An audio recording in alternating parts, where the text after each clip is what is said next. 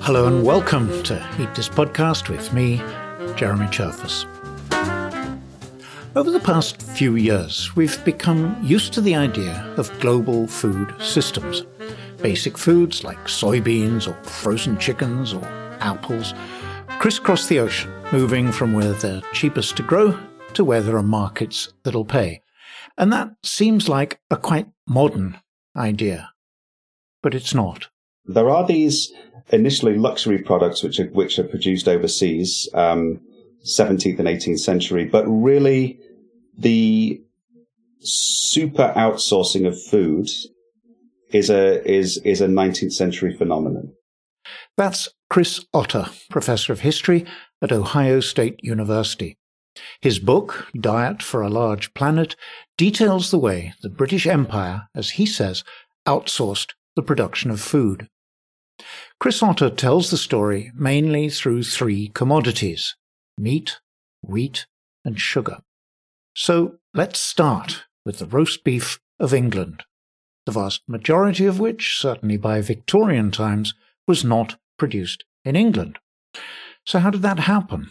This develops not by the British importing beef that just happens to be grown elsewhere in the world, but specifically by exporting their animals overseas to produce herds which replicated the type of meat that the British were used to. You know, meat with a certain type of fat content. So we're talking here about shorthorns and Herefords and Aberdeen Anguses. And the story is the same for lamb and the same for bacon, with the exporting of British animals overseas, sometimes crossbred to produce animals which are capable of living in, for example, New Zealand and so forth. But the genetic lines are originally British. And if you notice in America, we still eat a lot of Angus and Hereford beef today.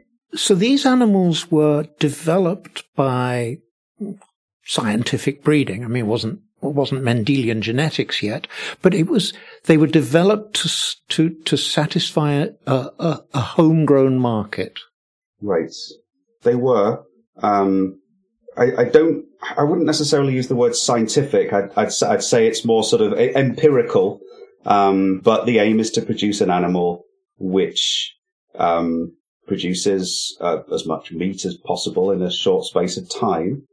What was the impetus? Was it that the British population was already growing and outstripping home demand, or was it that somebody saw an opportunity of, say, exporting Herefords to the American West or Argentina or wherever it might be?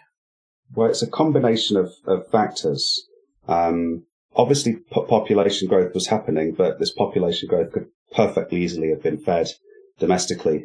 And indeed, its meat consumption could probably have been satisfied domestically. It's more a question of economics and technology. In the early 19th century, there were competing economic theories about how Britain should be fed, how wealth should be produced, how progress should happen. But a dominant strain of political economy stated that if you could outsource something cheaply, this made sense. What I call the large planet thinking here was that if there were no economic, no political reasons standing in the way of using the entire world to feed oneself, with the idea being that it made sense for Britain to use her land and resources for what she was best suited for, which was industry and urban progress, and therefore, outsourcing food production was perfectly feasible. And therefore, you'll find people saying things like, if we don't grow any wheat anymore at all, well, that's okay. Someone else will grow it for us. There'll be a world market for this. And because of the rise of cheap transports, because of the cheap labor on the frontiers, the price differentials narrowed sufficiently to make this extremely profitable. And to be clear, the reason it was so cheap was because the British didn't care much about anyone who was already on the land, and they didn't care much about the land itself. There was so much of it out there. And I do think the history of New Zealand is interesting here. It's literally Antipodean. It's about as far away from Britain as you can get. And the idea of using New Zealand as pasture land for Britain, particularly for the production of lamb, but also for the production of butter and cheese, that's fairly startling. And that's really where this kind of large planet thinking becomes most apparent. The idea that distance is really no object.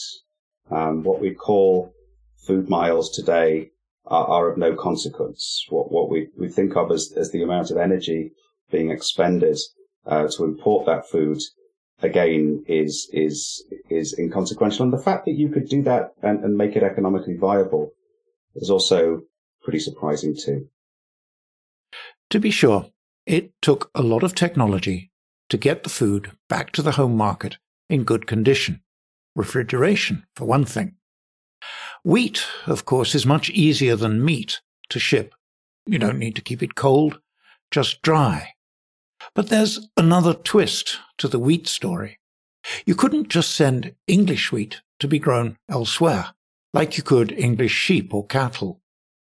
In the case of wheat, is slightly different in that the kinds of wheat demanded by a public becoming increasingly used to white bread and later mass-produced white bread did not grow particularly easily in the British Isles. The kind of wheat that was grown in the British Isles was quite good for making things like scones and cakes and flatbreads with, but its gluten content was quite low.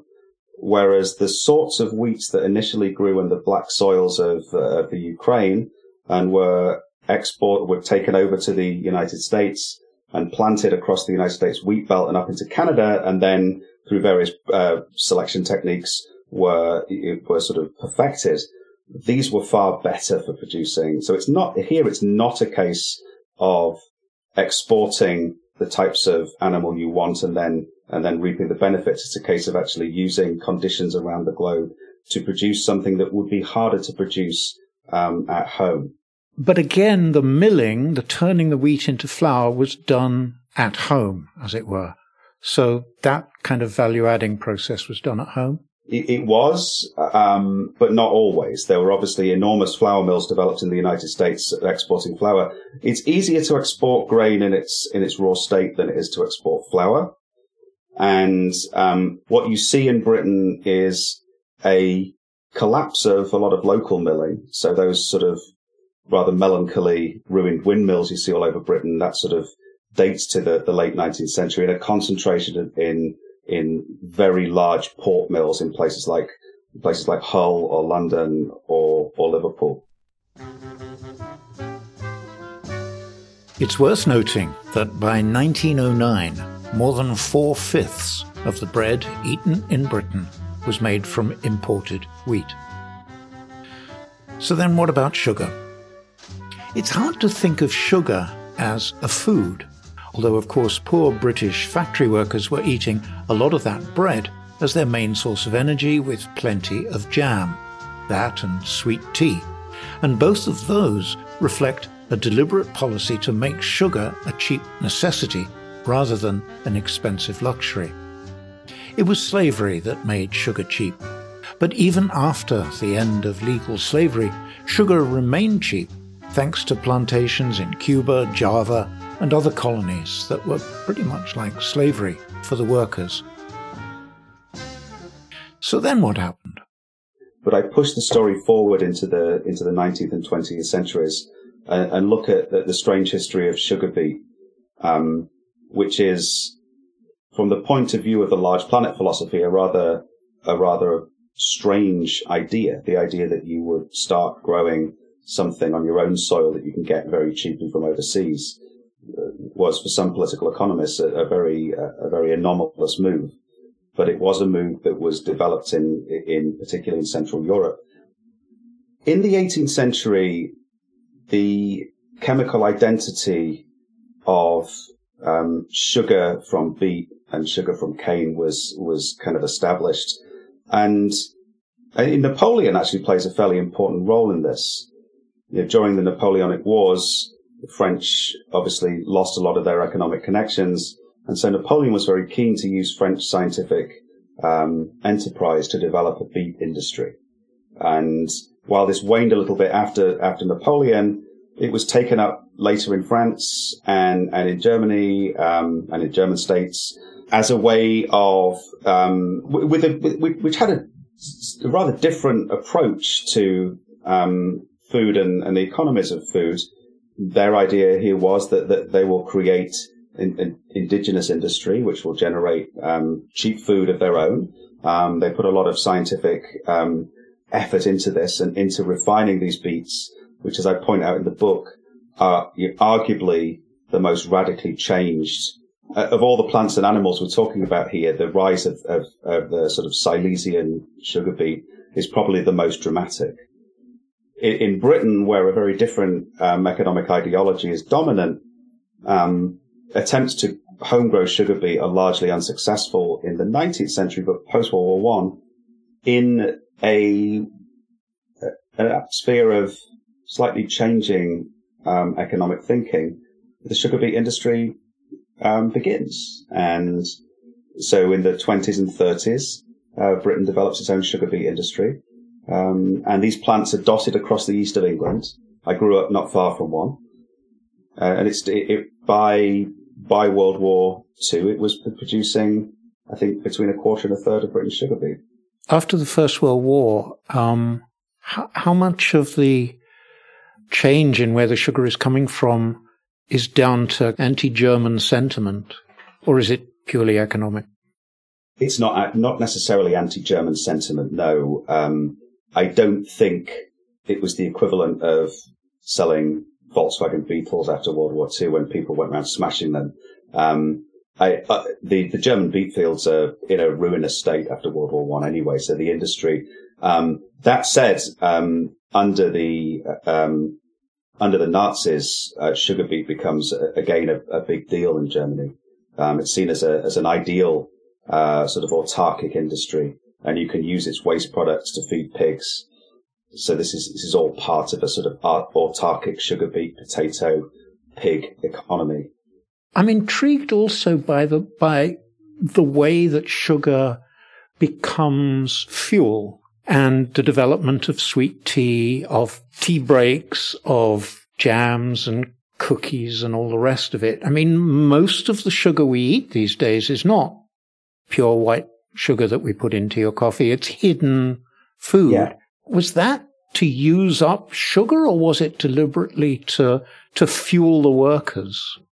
I don't necessarily go too far into conspiratorial theories here. Sugar, as I point out in the book, really permeates the British diet in the 19th century in a number of guises through food processing. So sugar starts to find its way into bread, it finds its way into beer. And it's not simply because there's a desire to sweeten foods to appeal to the palate. Sugar also plays various other kind of structural roles in food processing. But the rise in sugar consumption is not simply having a sugar bowl and you piling sugar into your tea. It's all these other hidden ways in which sugar enters the diet are developing in the 19th century, and they only develop further with the increasing amount of processed food in the 20th century. Because it's interesting that sugar, probably like beef and wheat as well, but they go through phases of being the greatest thing and really good for you and super source of energy and eat lots of it, to being anathema and really bad for you and don't eat it anymore. And that does seem to mirror slightly what society wants from its food supply.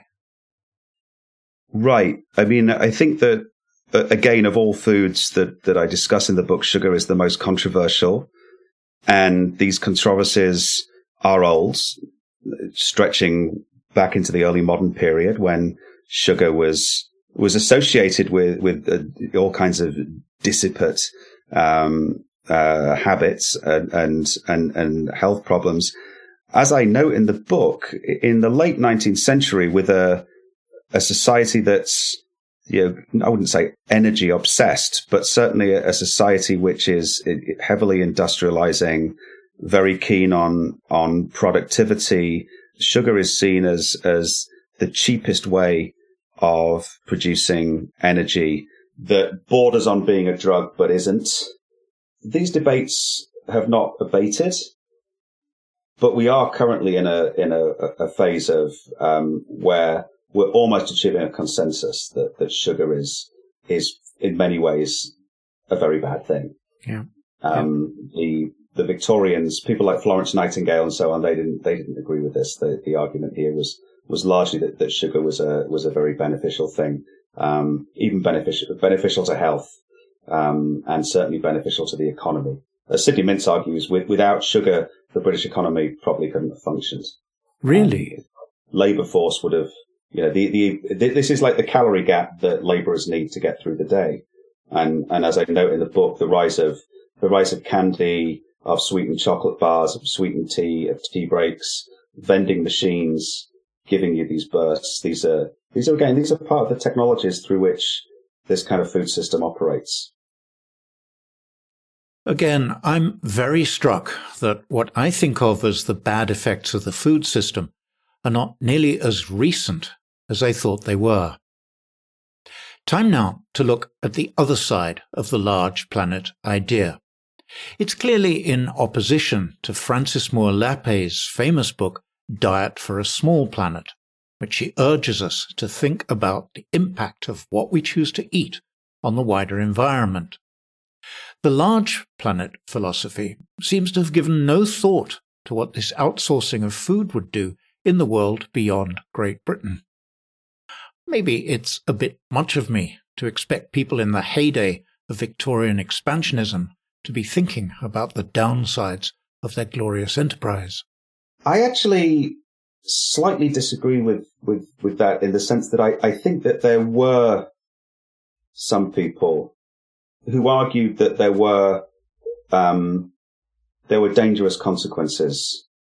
For example, many of the early vegetarians weren't just opposed to eating meat on an ethical basis, but appreciated the fact that it simply takes considerably more land and resources to feed a cow than to feed a human the grain. And people like Malthus appreciated this. Adam Smith appreciated this. Shelley certainly appreciated this in his early writings on vegetarianism. So I think that the idea that there were finite resources and that shifting to a meatier diet using larger amounts of land, sure, the idea of a full-on Anthropocene and the kinds of issues that face us today could not have been predicted, but the dangers were understood. And I think that historians are coming to realize that when we talk about something like the Anthropocene, that humans didn't walk into this blindfolds. Knowledge was there, which enabled some people to critique what was going on. And so critique, whether it be the vegetarians of the 19th century or the organic farmers of the early 20th century who I talk about, critique has always been there. But then part of the problem today seems to be that this British diet, meat, wheat and sugar, is almost aspirational in many parts of the world. And so we have a lot more people trying to eat this way than, even proportionally, we have a lot more people trying to eat this way now than were doing so in the middle of the 19th century. And that seems to be the problem. So how did the British diet become aspirational? I don't mean the British diet. Everybody poo-poos. Nobody thinks the British can cook. Forget about that. But I mean this idea of meat and sugar and refined wheat and things like that. I mean, each of these particular raw materials has its own, has its own history. The history of the valorization and veneration of red meat in the Western world It's far longer than the 19th century. The history of wheat being seen as a superior grain, again in the Western world, dates back centuries. The Romans venerated wheat too, and sugar is a slightly different genealogy. So there's a longer history to these things being aspirational. Milk, we would also add to this. But like driving a car and having air conditioning, these are all seen as parts of a Western lifestyle to which developing nations, as they develop, often aspire. The data are there to back this up. Any country undergoing economic development sees usually sees a shift towards a meatier diet, to a diet richer in animal proteins. So it's part of a package of a Western aspirational lifestyle. And as with our addiction to fossil fuels and our addiction to climate control and various other things, this is about other people wanting what the West has had, and feeling understandably as though they have a right to this too.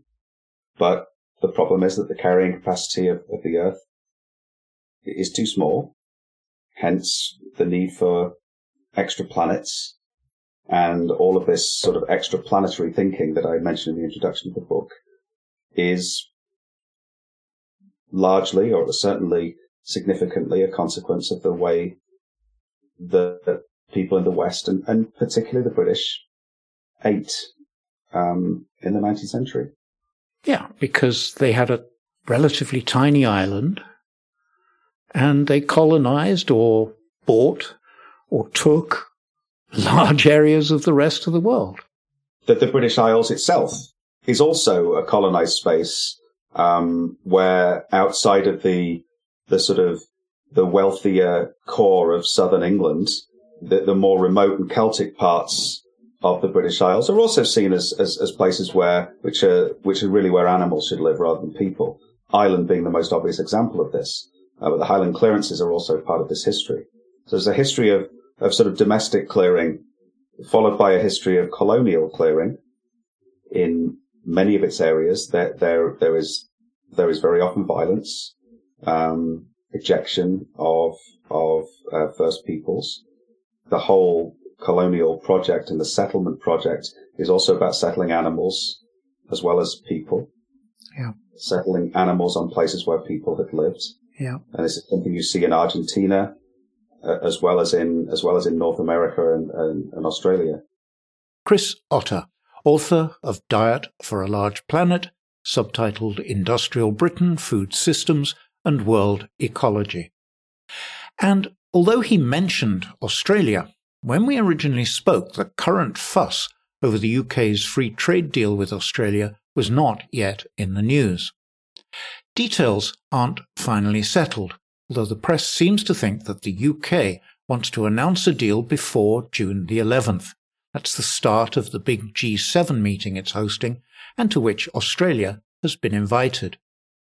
Australia is insisting that any deal must allow it to export as much food, especially beef and lamb, as it wants, with no tariffs.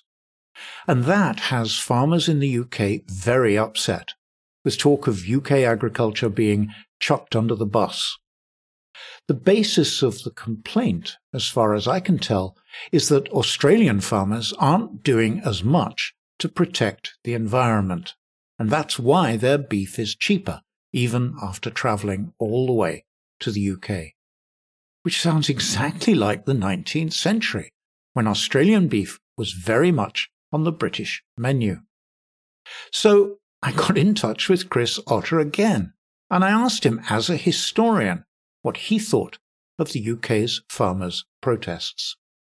Pretty ironic, given that this was precisely the system that developed in the 19th century, whereby access to the British food market was actively encouraged by free trading ideology. If we look back at the 19th century and try and look at parallels in terms of protests, what happened in 1846 with the repeal of the Corn Laws was that this actually didn't make initially very much difference to the fate of British farmers. In fact, prices remained steady for quite a few years, and this was sometimes known as the golden age of British farming. But by the 1870s, when the American wheat frontier was really opening up and cheap American wheat was beginning to reach the British market, we then see the general agricultural depression, which lasts for about 20 years. And during this period, many British farmers suffer heavily. Moving to the present, what we see is a transformation in the British agricultural system, again, post-1950, when the rise of new genetic varieties of wheat and new ideologies which are less centered around free trade and the European Union means that Britain becomes much more self-sufficient agriculturally after World War II. I think by 1986, Britain is largely self-sufficient in foodstuffs. One fact here is Britain produces only 23% of its own wheat in the late 1930s. It produces nearly 80% by 1980. What we may be seeing at the moment with Britain coming out of Brexit is the potential emergence of a new policy towards food, which might ironically be more similar to that developed in the 1840s and 1850s, a policy where agriculture is not protected and there is an encouragement of more sort of global trade. But that's speculation, and historians are always quite wise to avoid speculation.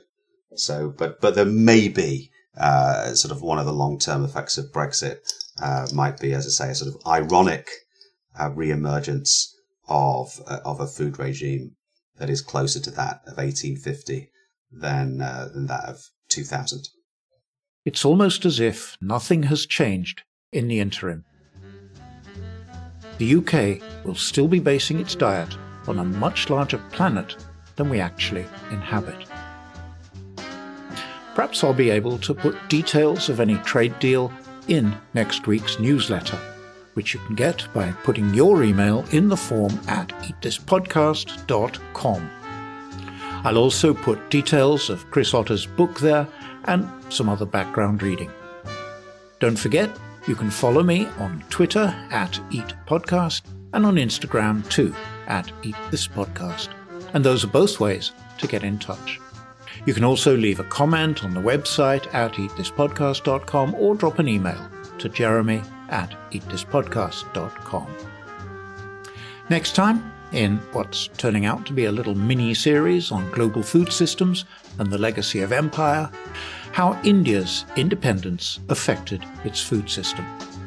Till then, from me, Jeremy Cherfas, and Eat This Podcast, goodbye, and thanks for listening.